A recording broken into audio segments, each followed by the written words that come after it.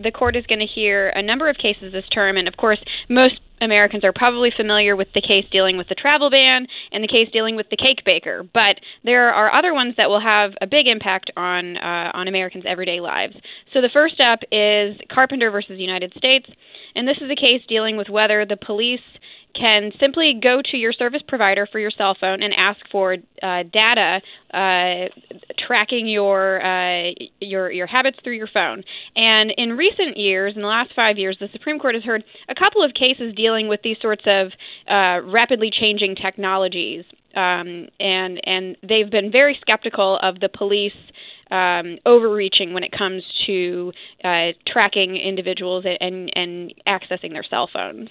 So the next one is it deals with New Jersey's attempt to legalize sports betting.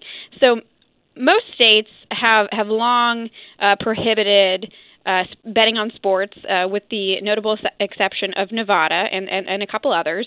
And in fact, there's a federal law, the Professional and Amateur Sports Protection Act of 1992, that says states cannot repeal their existing bans on sports betting. So the people of New Jersey in 2012 passed a constitutional amendment to their state constitution to legalize sports betting at casinos and racetracks.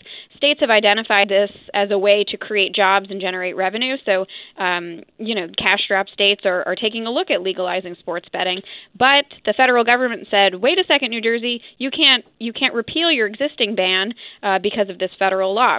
So the court is going to hear this case, and if the federal government can stop states from deciding to revise their own laws in this sorts of way, this could have an impact on other state laws, like whether states decide to allow concealed carrying of handguns, whether they decide to allow recreational use of marijuana, whether they continue to have no working on Sundays laws, and those sorts of things. So it's maybe not the highest profile case, but it's an interesting one.